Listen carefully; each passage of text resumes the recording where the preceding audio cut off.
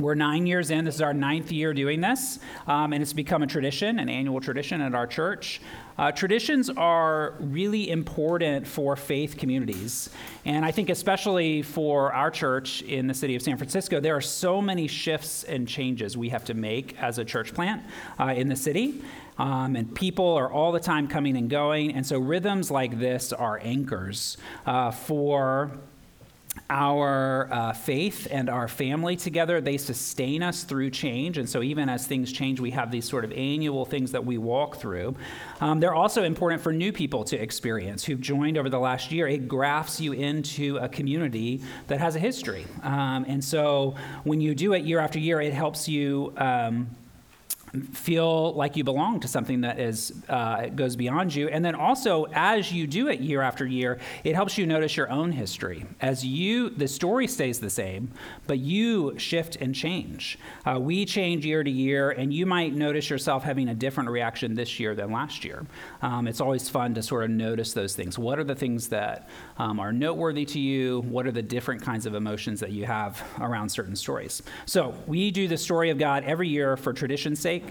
We also walk through the story of God every year because one of our distinctives as a church is that we are a story-formed people. We have 6 distinctives, and that's the first one. That's why we do have a liturgy that we follow every year. That's why we follow the church calendar, is because we want to find our individual stories in the greater story of God. Stories shape us. So if you've ever read, listened to, or watched a brilliant story, then you know that narrative has a unique way of affecting you, that just facts and philosophical truths, those sorts of things, principles, instructions, don't affect you. If you think of a good book you've read or a movie you've seen that just changed how you viewed some part of the world. When we experience a story like this, it also makes us want to share it with others. We are more likely to talk about stories with people. We retell it, and if there's someone else who knows the story, then we want to geek out over the details of the story. We want to discuss the deeper meanings in it. Stories can influence entire cultures for centuries. A couple years ago, I read A Christmas Carol by Charles Dickens. I had never read it, and then immediately after, we watched the Spirited on Apple TV, which was Will Ferrell and Ryan Reynolds. It's very funny. It's a musical adaptation of it, and that's such an impressive legacy for a story, a short story written in the mid-19th century, over 180 years, to have influence and be retold in so many different ways and affect you. It says something true. It's a great story. For Christians, the Bible is the greatest story. But often we fail to read it as a story. We pull out verses and beliefs from Scripture, doctrines from the Bible. We systematize it. And that has its place. That is an important strategy. But we need to remember that the Bible is first and foremost a story, a narrative with a beginning, middle, and end. And that's why we pause every year this month and we re-experience, or perhaps experience for the first time, the Bible in its entirety. Christians find our identity in this ancient yet ever relevant story with 6 stages. And so that's the symbols that are on the art: creation, rebellion, promise, redemption, kingdom, and restoration. Creation, rebellion, promise, redemption, kingdom, and restoration. This story tells us who we are, how to live, where hope is found. Like I said, this story comes from the Bible. Some of us in here believe the Bible is completely true, 100%. Others believe it's partly true, or it's true as a metaphor, but not really true.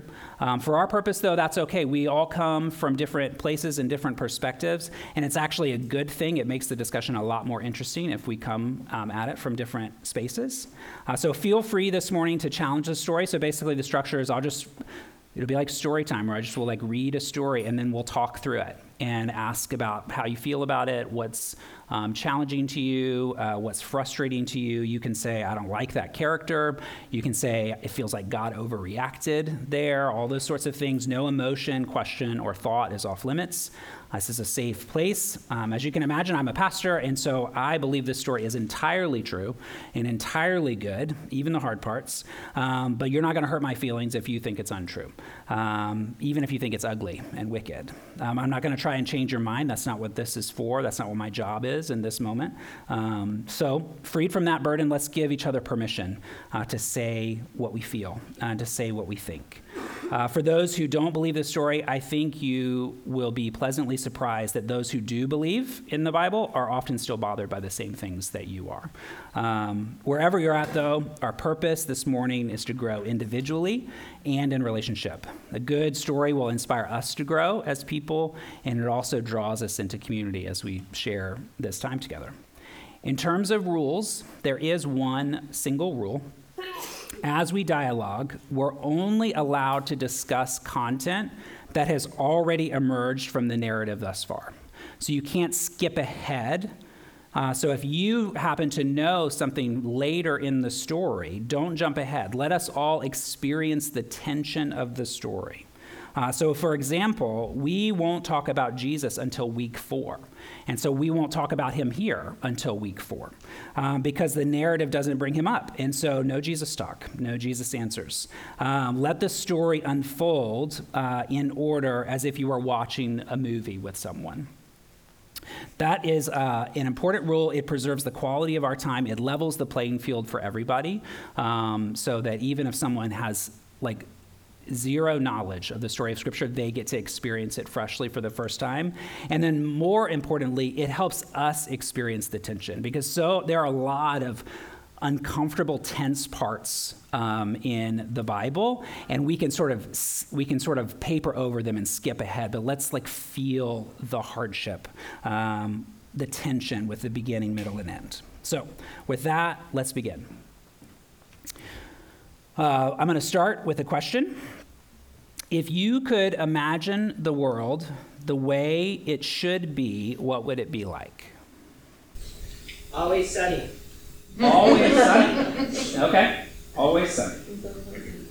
Peaceful. Peaceful. Okay. So people maybe not. Yeah. People complicate that. Yeah. Enough food. No World War III ever. No World War III ever, and enough food for everyone. Yeah, that there's no scarcity. Not just enough, but abundant. Abundant food. Youth, what comes to mind for you? If you could imagine the world the way it should be, what would it be like? No loneliness? Like no sin, I guess, just in general. No sin in general? Okay. Unanxious. Unanxious? No teachers who go back on their word. No teachers who go back on their word? Feels like there's a history there. Yeah.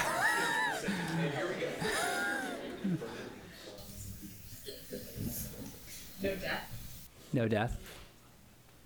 A cycle of seasons to replenish the earth. A cycle of seasons. Yeah, so that might complicate the sunny all the time. Rain at night. Yeah. Well, according to the story, there was a day when the world was very much like we imagined, and a day when it will be so again. It was a world where there was no sickness or pain or death, no pollution, poverty, war, or hatred. The story suggests it is possible that the world that all humans want, what we all dream of, is exactly the world that God originally created and intended for us. And it asks us to consider that maybe this same God actually has a plan and a way to set everything right again. Let's start at the beginning of the story. Act 1, creation. Scene 1, beginnings. This story is found in the Bible and is about God, a being that was before all things, and created this earth and everything on it. God alone always does what is good and right and perfect. The Bible calls him holy. Do you know what God created first? When God created the world, the angels were already there watching. Angels were created before everything else that they might watch God create. When the angels saw God's power and his ability to make many different things, they sang together and shouted for joy, giving glory to God. But there was one angel who did not praise God. This angel was named Lucifer, which means bright morning star. When Lucifer saw the other angels singing songs to God and shouting great things about God, he became jealous. He wanted them to do that for him instead of God.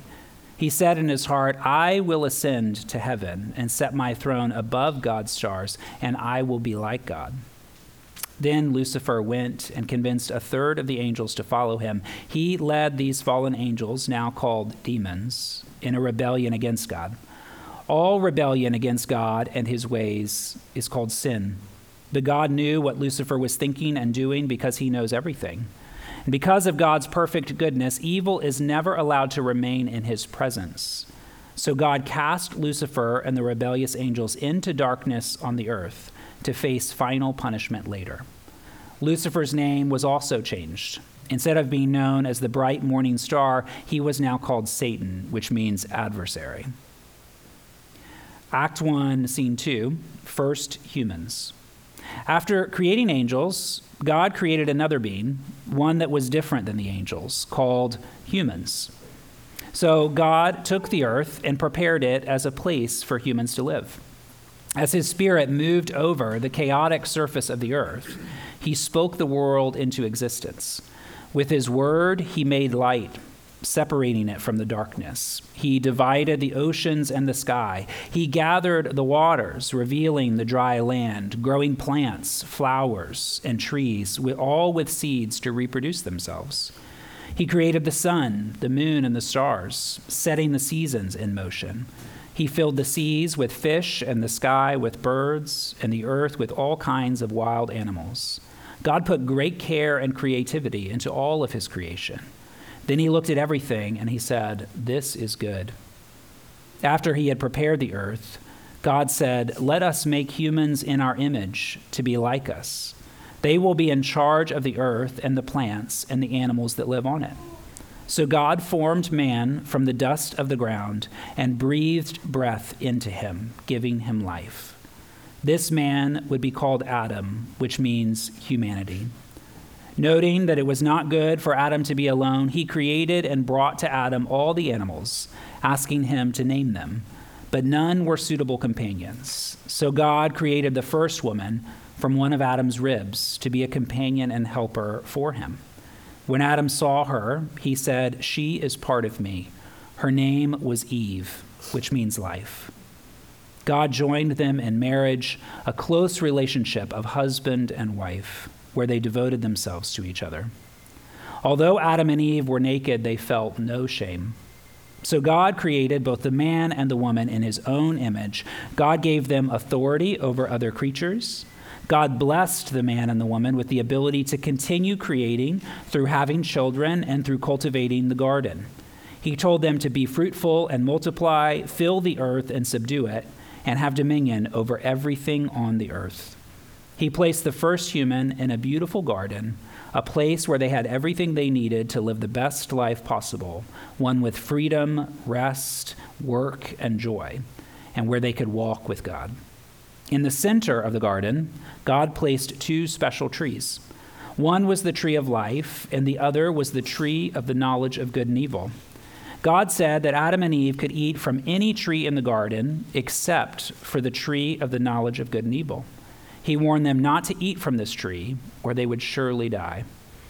Daily, God would come and spend time with the humans, walking with them in the cool of the day. He showed them how to live in the best possible way, a life lived close to God and under his protection, a life that is full and complete. Adam and Eve loved being with God. Now, as God looked over all of his creation, he thought, "This is very good." After creating all of this, God rested, and he set aside one day of rest every week for his creation, called the Sabbath day. So let's discuss what we just heard. It's a dialogue, not a quiz. The main characters in the story thus far are God, the angels, Lucifer and his demons, Adam, Eve, and I would probably wager to say that creation is itself a kind of character, with God and mankind being central, but the other characters are still important. What strikes you about each of these characters? Like, what's their relationship to one another? What's, like, jumps out at you? It's interesting thinking about God before creation. Mhm. It's like when you're a kid and you realize your parents had a life before you were born. Yeah. And like God was hanging out and he had the angels, he had a relationship, but he wanted to create something, and that it was for the purpose of joy and relationship. Yeah. And also like talking about God coming and hanging out with Adam and Eve in the garden, like spending time with them. Again, like there's other things, he could be doing, but that he wanted to be with them. Mm. Like, spend time together. Yeah. Yeah, I kind of wish we got more of that. I mean, it seems like it goes downhill really fast. It does. I'm like, we're only one chapter in with the good stuff and it goes immediately bad. It is true. Yeah, you want to fill it out. Go ahead. But God sets the stage for what his plan is relationship. Because he starts with his relationships with the angels, identifies the demon. So we're learning about discrimination and awareness. Mm. But also in creating man, it seems to me that this beautiful thing that he made, it was meant to be shared, and it was meant to be cared for, and it was meant to enrich the humans that he had created in his image.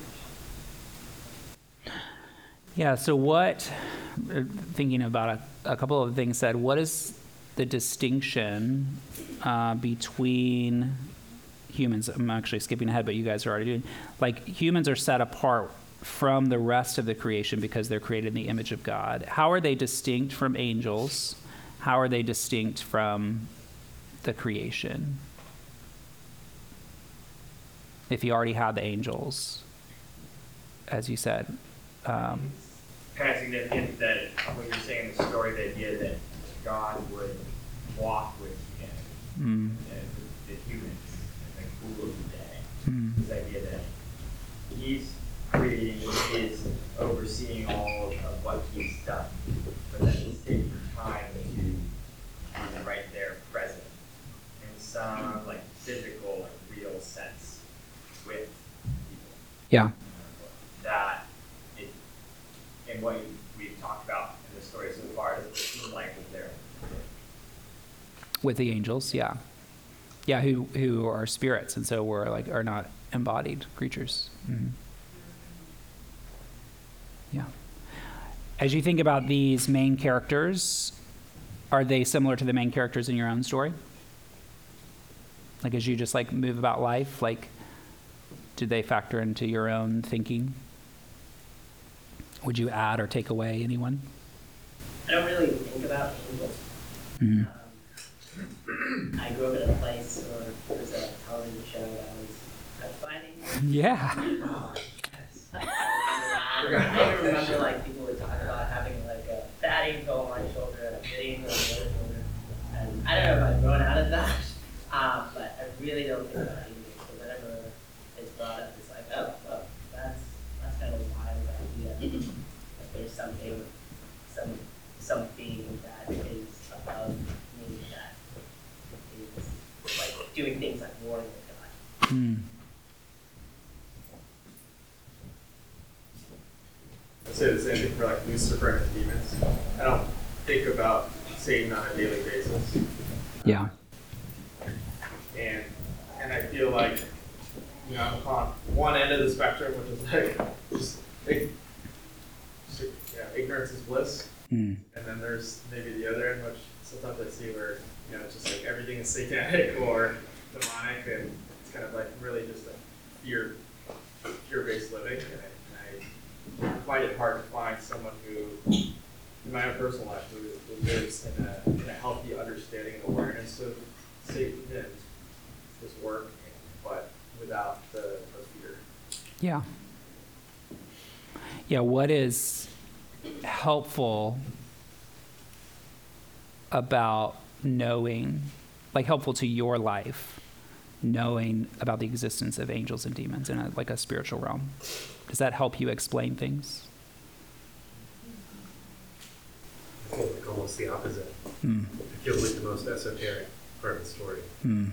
The hardest that I, like, maybe just because we spend less time talking about it,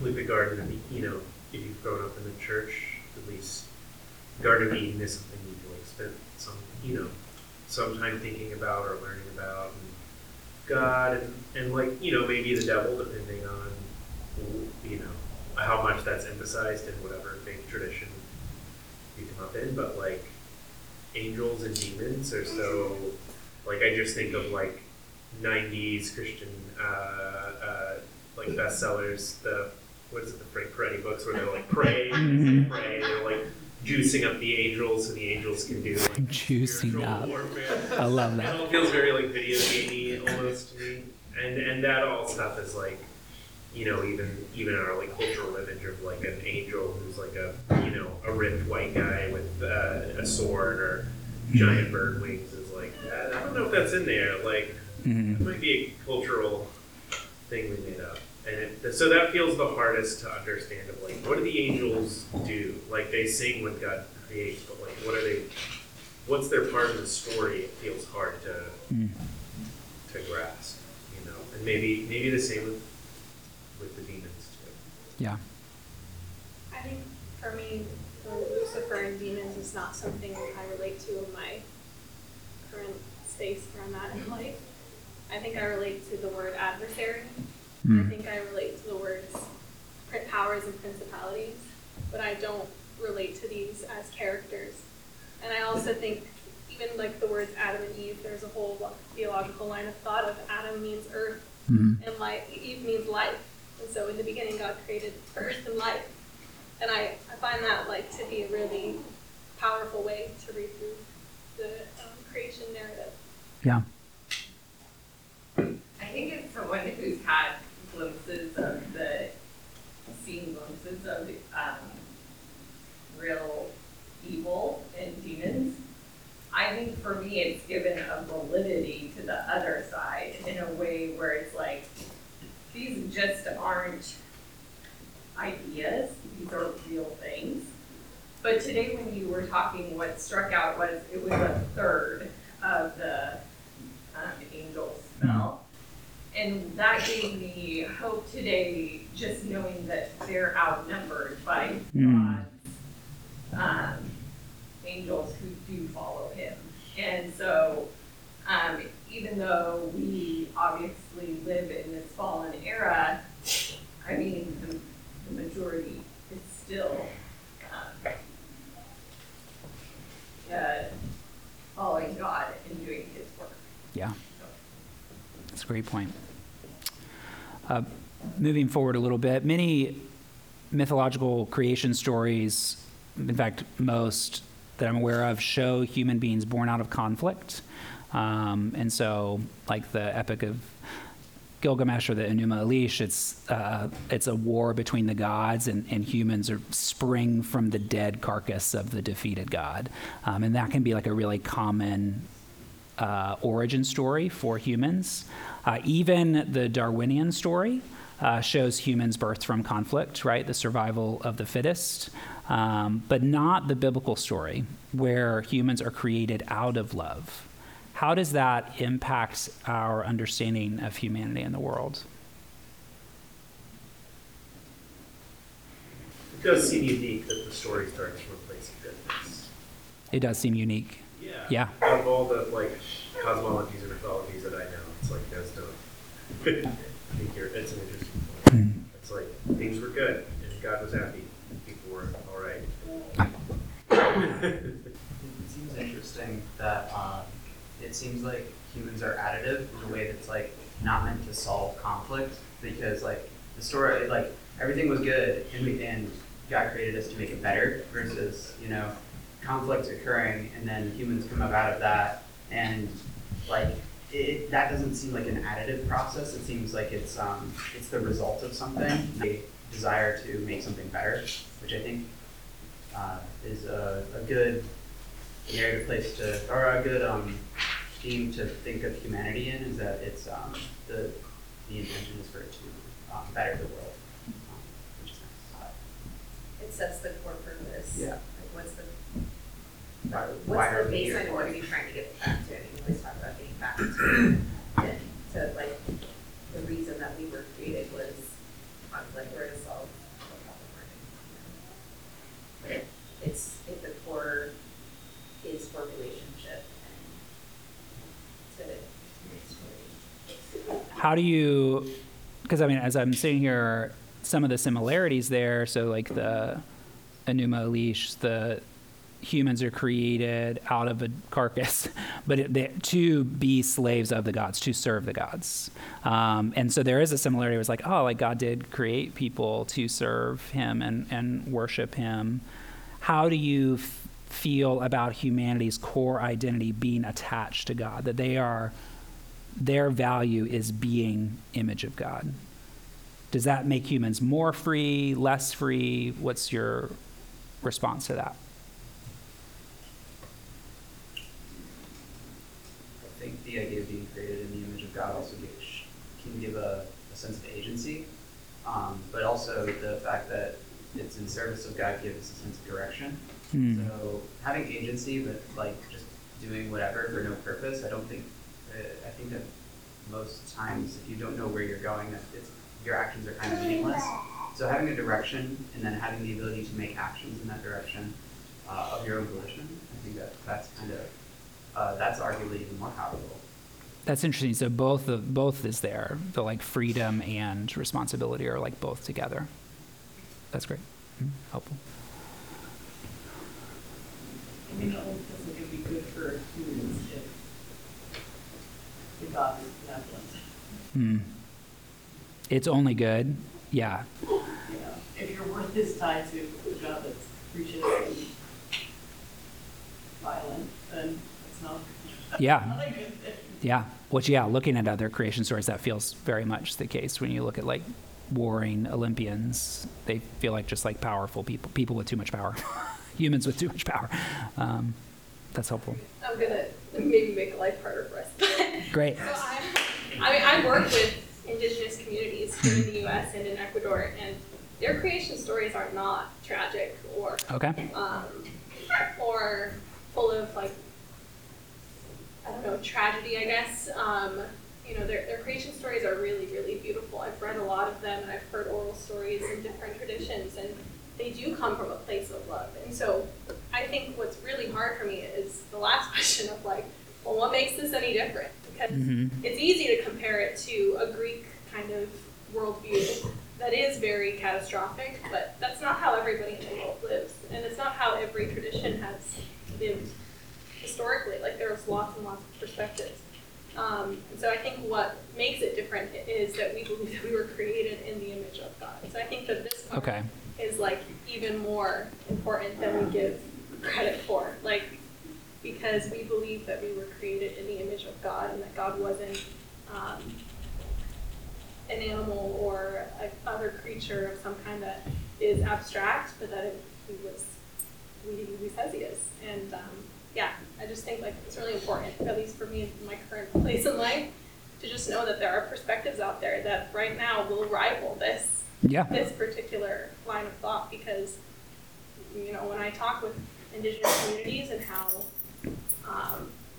vocal they are for creation and for guarding the earth and for protecting the earth, it's not something I see in Christian communities. Yeah, I wonder if the freedom question is not the right question in terms of like what we glean from our identity being tied to God and being made in His image. Like, I just don't go directly to like a freedom question. I go more to more of an identity question, more of like, what does that say about who we are as people not necessarily the freedom piece. I don't know. Maybe that's tying into a little bit of what Vicky was saying, but it's kind of, I find it to be not as important of a question as really about what then should we do? Who are we as people? Like, what does it mean to be an image bearer of God, especially given the quick progression to sin, right? Like, we've got to, like, I don't know what you're talking about. go back. You got to go back to, like, what was the original intent, you know? Like, a lot. Or we kind of drive ourselves mad. Yeah. So, yeah, I'm rambling, but Yeah. the freedom thing's tripping me up because I feel like that's a very, like, American question, too. Mm-hmm. Or maybe it's something we don't think about as much because that's not something some of us struggle with as much in our personal lives. Yeah. Mm. That it's assumed more for us because we have so much. That need is met of like we feel free Mm-hmm. in other areas we can what we want or like there's perception of freedom. Yeah. And it might not be something that's on our mind, but like how does this make me feel more free? Mm-hmm. I guess maybe connected to the freedom and responsibility. How do you guys feel about the two trees placed in the center of the garden? Because that's the one place they were not free. So how do you feel about the two trees? And if there were no trees, how would that change the story? I don't want the trees. Feels like a setup. Mm-hmm, mm-hmm, mm-hmm. If there were no trees, it would be a pretty short and boring story. It would be a boring story. That's right. Mm-hmm. It would be a nice. Well, God still gave them things to do. He told them to plant the garden, fill the earth, multiply, and live in the air. So they still could have like gone wrong ways. But the trees just like worked as an execution faster. Oh, okay. Yeah. That it hurried along what would have happened. My mental image of like what's happening right now is like God has created a McDonald's store location and he's like cooped an assistant manager into existence. Okay. And like humans are using assistant managers and like now it's like, well, are you woefully unprepared to manage McDonald's? That's great. I've never heard equate McDonald's and the Garden of Eden, but Maybe the trees are like some light switch that you don't know not to turn off. You know? oh, okay. It's like don't turn off the light switch. Well, what does the light switch do? Mm. Youth, how do you feel about the trees? I think when I think about the trees, like, I don't know the time span between like when everything was done and like circle came up. Like it could have been a long time. Like, they could have like been living in Eden and in the book, yeah, they skip stuff, but like I don't know like how time exists between chapter 1 and chapter 2. But like if you think about like the abundance of creation and the abundance of what Eden was, one tree and that whole thing is like you spend time doing a lot of other stuff. And so it's almost like even in kind of the conversation and the half-truths that the serpent says, I'm sorry, we're getting ahead of ourselves, but like even in like it seems like there's like, I don't know, I don't know that, like I think we think about it from like our vantage point on this side of the fall very differently than maybe what it was then. And so it's like everything's so grand and wonderful, what do I care about this one tree for? Mm-hmm. And I was talking to somebody recently about the tree and what this means and what this looks like, but for the tree, which is the knowledge of good and evil, and I think oftentimes you think about, like, well, if they're an image bearer of God and their whole framework is like the knowledge of good and evil through God's lens and God's view, what does this tree give them but knowledge of good and evil on their own? And so I think it's a choice. I'm struggling between the difference between what the angels have versus what we have, right? Other than maybe an embodied form as being an image bearer of God, like Satan or Lucifer had some choice, had some ability to make a decision, and so like without that tree, like do we no longer have that type of agency? Like I don't know that if we continue to work and build Eden into the city that it's supposed to be, that if we did that in obedience to God, I don't know that what happened would have happened. Have a relationship without choice. That's a good question. Yeah, I mean, I think even to the song that we sang this morning, that the worship, it talks about 100 billion galaxies, like worshiping. If the stars were made to worship, so will I. And so that decisive quality that I have, the stars actually don't have that quality. Like, they just worship. That's just what they do. They can't not worship. But there's something about being the image of God that requires like having an affirmative choice. And so I think maybe to your point, is like, would we be image of God without the tree? Or was the tree had to be there for us to be image of God, created in the image of God, and to honor the image of God in us? We're going to get to talk about this as we read through the next story. We're kind of itching to get there anyway. So Act 1, Scene 3. Again, feel free. It's a long time to sit and talk, so feel free to get up and move around, stand in the back, do whatever you need to do. This story is also from the Bible. One day, Satan, disguised as a serpent, the most clever of all the wild beasts in the garden, came to the woman. He asked Eve, "Did God really say you must not eat any of the fruit in the garden?" And Eve told him, "No, we can eat from any tree in the garden. It's only the tree of the knowledge of good and evil that we are not allowed to eat from or even touch, or we will die." The serpent said to her, "You won't die. God knows that your eyes will be opened when you eat of it. You will become just like God, knowing everything, both good and evil." When Eve saw how good and delicious the fruit looked, and that it would make her wise, she took some of it and ate it. She also gave some to Adam, her husband, who was with her, and he ate it. They chose not to believe God and to believe the serpent. Instantly, their eyes were opened, and they realized they were naked. They became filled with shame and fear. They strung fig leaves together around their hips to cover their nakedness. Toward evening, they heard God walking about in the garden, so they hid themselves among the trees. And God called to them, "Where are you?" Adam answered, "I heard you coming, and I was afraid because I was naked, so I hid." God answered, "Why are you ashamed of being naked? Did you eat the fruit I told you not to eat?" Adam blamed Eve. "It was the woman that you gave me. She gave me some." Then God said to Eve, "How could you do this?" Eve blamed the serpent, saying, "The serpent tricked me into eating the fruit." So God said to the snake, "Because you have done this, you will crawl on your belly and you will eat dust all the days of your life. You will be the enemy of the woman and her seed. You will bite his heel, but he will crush your head." God's heart was broken because of their disobedience, but he could not ignore what they had done. God always does what is good, right, and perfect. His perfect justice required that there be consequences for rebellion. So God punished Adam and Eve by putting them out of the garden, outside of his direct care and protection.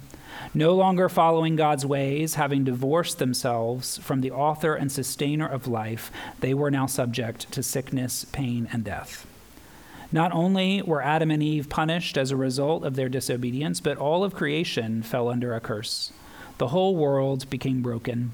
Nothing remained as it was supposed to be, except God, who was still good, right, and perfect, and nothing can ever change that. God continued to love Adam and Eve. He even made clothing for them out of animal skin so they would not be ashamed. He still allowed them to have dominion over the earth, though now their work would be difficult. God still took care of his creation as well, never letting it ever become as bad as it could be. So, continuing this discussion, there's a lot here, and usually a lot of wrestling. We'll no doubt have to cut it short, but keep talking and discussing. So Eve decided to eat the fruit because she saw it was beautiful, good to eat, and powerful to make one wise. How do these temptations strike you? Do you think that was true? Was she seeing something that was true about the fruit? And if so, like, why was it still wrong to eat it? I mean, something that's interesting to me is, like, if you really parse Satan's statement, it's pretty hard to argue with. Mm-hmm. Like, it's called the tree of the fruit, the knowledge of good and evil. Like, would all of us not say that like knowing what is good and evil is wisdom? Like, Mhm. they weren't wise. They were like, if you think about someone who does not know what is good and what is evil, that's like a child. Like you're describing a child, and even down to like the nakedness, right? Like my 4-year-old will just like walk in the room naked, and I'm like, whoa! But to him, he's like, what are you talking about? Like, what's the problem? Right? Like he doesn't understand. He just has a different perspective, and like that's an interesting thing to me. Is like Adam and Eve, pre this moment, are really sort of children. They are. And it feels like a real mirror to our own experience now. Like you're a child, you know, when you're a child and there's so much that you don't understand, and you are not wise, and you hopefully become wiser, or at least know what is good and evil as you get older. And I don't know. I just think that's really interesting because I don't really think most of what Satan says about the fruit is misleading. I actually think what he says is like not far off, you know. Yeah, so in that case, what is the difference between Satan's path to wisdom and God's path to wisdom implied in the story? To me, it comes more to timing. Mm. Whereas, like, if Elijah had all of the knowledge right now Right. of what is good and what is evil, Right. it wouldn't suddenly make him wise. Mm. So you have to have like some experience or something like that only happens with time, I think, before you can be ready to accept that information. And so to me, what this says is like Satan is telling you to kind of shortcut that, but that doesn't automatically lead to you just being wise because you have the information. And the relationship aspect too, like, Yeah. who are you getting it from? I think that's what's striking me about going through this story right now. It's like, God was showing up in the garden. Like it, you know, it is hard thinking about this choice that he's giving them, because it, like, is it a setup, like if you put a big red button in the middle of the room, nobody's gonna touch it. But like, he's not like just leaving them there completely alone, like he is showing up in, like, embodied and hanging out with them. And it is curious to think about, like, would he always leave them in the dark, or like, would he have taught them the knowledge of good and evil, but they took it into their own hands and are like, what their interpretation, rather than like taking it from God. Yeah, and is there a kind of knowledge that comes from obedience? Like that there's they would have built up a real knowledge. Who says that the knowledge of good and evil is God's knowledge of good and evil? Mm. True.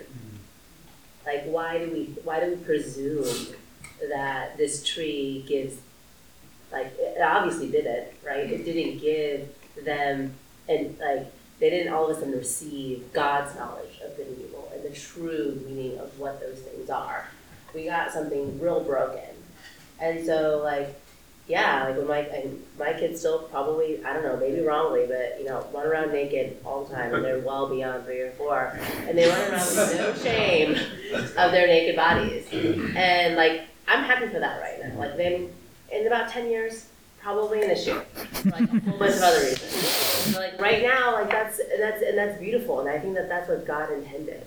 And so for us to, like, place, like, I think when I think about the knowledge of good and evil and that happened, I think we replaced what God's good and evil is, what he was meant to teach us about that, with our own view of what that good and evil is. And so to say that Adam and Eve lived like children, maybe they did, and maybe rightly so, because they lived in the right view of what good and evil was. And they lived in a world where they knew that they were protected from evil because of their close relationship with God. And so let us all live like children that way. And so it's not, I think to say that, like, God was withholding something good is so contrary to who his nature is. And so I don't know that we can say that, like, that's the case. I don't think it's a red button. I don't think it's something that God was, you know, withholding from us. I think it was something that God was protecting us from, but must have been needed for us to be in a relationship, because otherwise there is no, I mean, it's hard because there's this element of choice and then the element of like us being created beings that are, you know, with the Lord, but like to say that God was withholding something from us just seems so contrary to who he is. Well, and that seems to be what the serpent is tempting Eve with. You will not surely die. I am interested reading, I think, it's always noteworthy that she says she can't eat it or touch it, you know, which is always a curious thing because that's not what God had originally said, and like who introduced that element of like it's like hard not to think that there was like a fear-based like legalism there. But because she said that, it almost makes, I wonder if it gives Satan an in, if legalism like gives Satan an opportunity. When he says, you will not surely die when you touch it, which would be, you know, it's like there's like this like bridge where the first sentence he says is not a lie, but then he goes on and says, if you eat it, you will become like God. Something for me to ask whether Adam and Eve before the fall knew about the angels and the demons. They actually, did Eve know she was talking to Satan? Yeah, that's interesting. I mean, I think it would be, it's hard to read back into like this, like such a, like a myth-like story. Was she having conversation? Was she like Snow White having conversations with all the animals and this was just one, or was this the only animal that talked? You know, like, that would be a red flag to me. It's like only one animal is talking and I don't like him. I mean, it's definitely like something that sticks out in the story, right? You like read it, and you're like, this is not a normal story. Yeah. Like, I got some people walking around the garden talking to snakes. Yeah. Right. But yeah, I don't know. I wonder if Eve really knew who she was talking to. It seems like that's maybe almost like an intentional thing that we don't really know. Mm-hmm. Like, and maybe we don't totally need to know or understand their choice and its impacts on them. But at the same time, it makes me curious. Like, Yeah, I mean, and that's maybe goes to like Adam and Eve being something like a toddler of sorts, where you're careful about like the warnings that you give your children about the potential evil in the world. Like you like slowly unveil that you need to be safe. But I think so maybe that's what God was doing. But then the other thing in the story that's hard to understand is the absence of God. Like God left them alone. And so there is this like back and forth of God being present with them, which is wonderful. And then he also goes away. Is that any different than where we are right now? I mean, I think Yeah. it's interesting. I was thinking about, you know, the initial question of, you know, what is the relationship between you and, you know, the stories of these characters. But you see, thinking like of the relationship within, you know, like between Adam, Eve, Lucifer, and God. And I mean, maybe it's no different than how our world exists today, in that, you know, there are angels and there are demons, and there's Adam and there's Eve, and then there was God. Mm-hmm. And our recognition of those angels and demons in our lives are, you know, sometimes conscious, sometimes unconscious, and that's kind of the way the world exists, that the evil is still there. Yeah, I mean, what's amazing about it, I mean, the story is, it's both very foreign and very familiar. Like, you know, you can relate to the whole, you can see yourself in the story, which is what is so wonderful about it. What do you think is the serpent's motive to this? I think it's an attack on, in this larger war between Lucifer and God, is Lucifer attacking something that God has created. I think really we're falling victim to a much larger battle that's raging.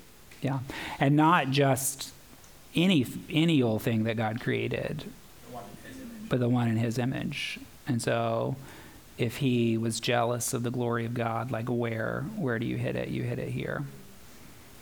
I think there's also, it seems both in terms of the trees and then the serpent's motives, there's this dynamic of paradox where with God, one thing that's striking me this time in hearing the story so far is like, there's always paradox. So like even before the people were there, it was like, it's good to be with God, and yet Satan recognizes like the real paradox of like, but I am not God. And then it seems like in the garden, it's like you have all of this, and yet there are real things that you are giving up in order to be with God. Like I think sometimes we want it to be like, no, everything good was there, and this was like a bad thing. And I do think the nature of choice is like there's some actual sacrifice, and I think like the motive of the serpent as someone who sort of like challenges that paradox, and is like, no, it's either like, it kind of like sets it more into black and white, is to like bring that idea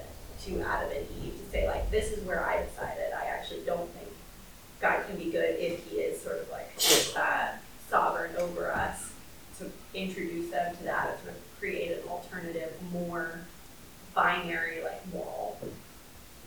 Yeah, that the choice like heightens the love, like because love is like a decision to prefer something over another thing, or to give up this objective good. So maybe the tree was objectively good, but God is better, and so I'm like going to give it up for my relationship with him, which we see in marriages and relationships all the time. Contextualizes the value of the thing, right? Like it provides it. The garden is so good because it's this thing you're giving up. Right? Like I'm giving up all the knowledge of good and evil for the sake of having this relationship and living in the garden and all of that. And when something comes and challenges that and says maybe it is better if you take this other thing, then I guess if you don't know if it's better, it's that's where the temptation I think kind of comes in from. Is that like is it really better on the other side, right? And I guess it's the hubris of Adam and Eve that they believed that it could be better on the other side. Yeah. They thought they could have both. Yeah. Can you remind us what Lucifer's, like what the break was? Like, was it that he wanted to be worshipped, or was it that he didn't like God? That he wanted to be higher than God, and so in the scriptures, the quote, or the closest to the quote, is that I will place my star above his. And so Lucifer, who is, the bright morning star, or that's what his name means, but I'm trying to look through, and it says, I will ascend to heaven and set my throne above God's stars, and I will be like God, is a quote. I will be like God. Yeah. And then God went and made creatures in his image. Yeah, not angels. Yeah. I think one of the things here, I am curious, youth, if you can remember in the story, how did God first respond to Adam and Eve's decision? What's the very first thing, his action after their sin?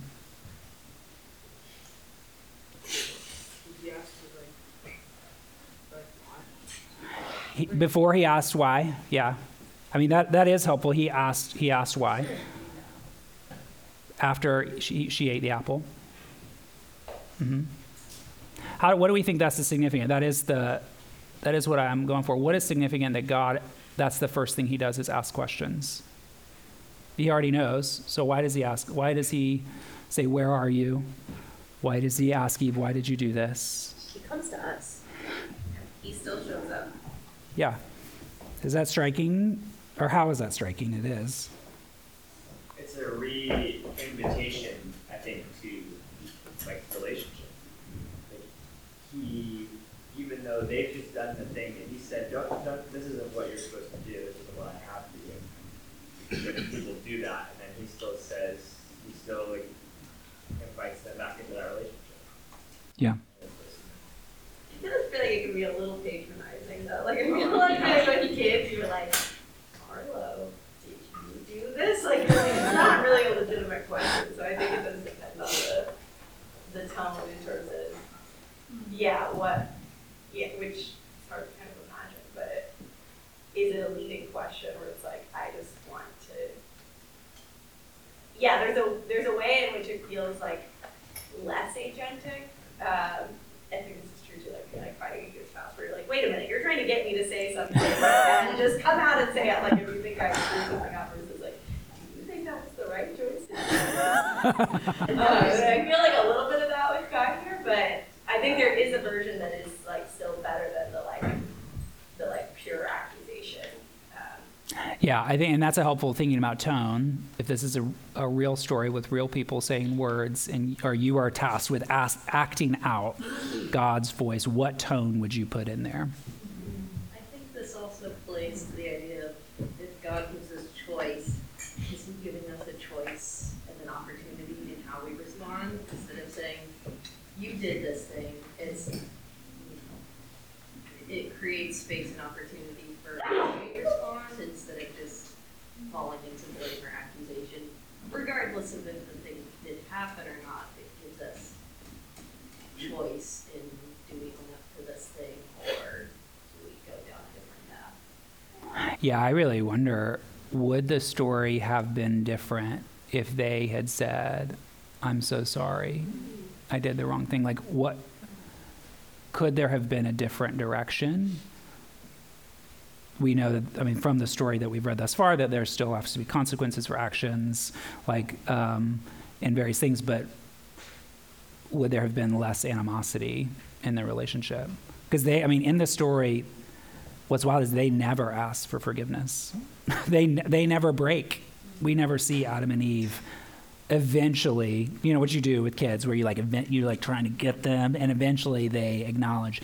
They never acknowledge. But I feel like that's really natural. Like, we're acting like they're on, this is a level playing field. This is not a level Yeah. created beings. These are like, oh, hey, here's these little fallible, frail humans, and we're like eternal, all-knowing, like supernatural beings. Like, it's like they're these little created beings, and then this like supernatural being who's in a fight with God comes and like essentially seduces them. I would be like, yeah, it's his fault. But it's also, they have no framework for forgiveness. Yeah. Like, there's been no wrong ever done. Like, what do you even know of forgiveness at that point in time? So there's no, of course they wouldn't say sorry. Like, they didn't know. So like, why would we just figured out? And I think now they have a knowledge of good and evil that they have now determined. So they have now a whole rubric for what they believe is right. Well, the only framework they have is Satan going against God and being thrown down to earth and to a pit of darkness. I don't know, who knows what the apple did? And so, like, why would they say, like, oh, I'm sorry? They're not, why would they think God would take me back? Yeah, and I think just as I'm realizing, like, what does this teach us about the order of forgiveness? Do you have to be ready and receive it, or are you granted it first and then you respond to it? Like, even at this point, like, they cannot ask for grace.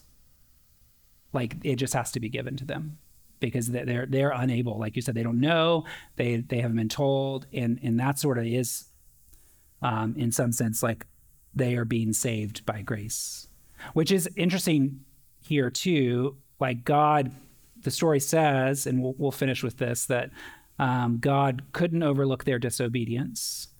Their action required a response. He always does what is good, right, and perfect. He's holy. But was God holy in his response? The story creates kind of a question about his holiness, because what did he say would happen to them? They would surely die, and they don't die. And so it is this like tension point in the story.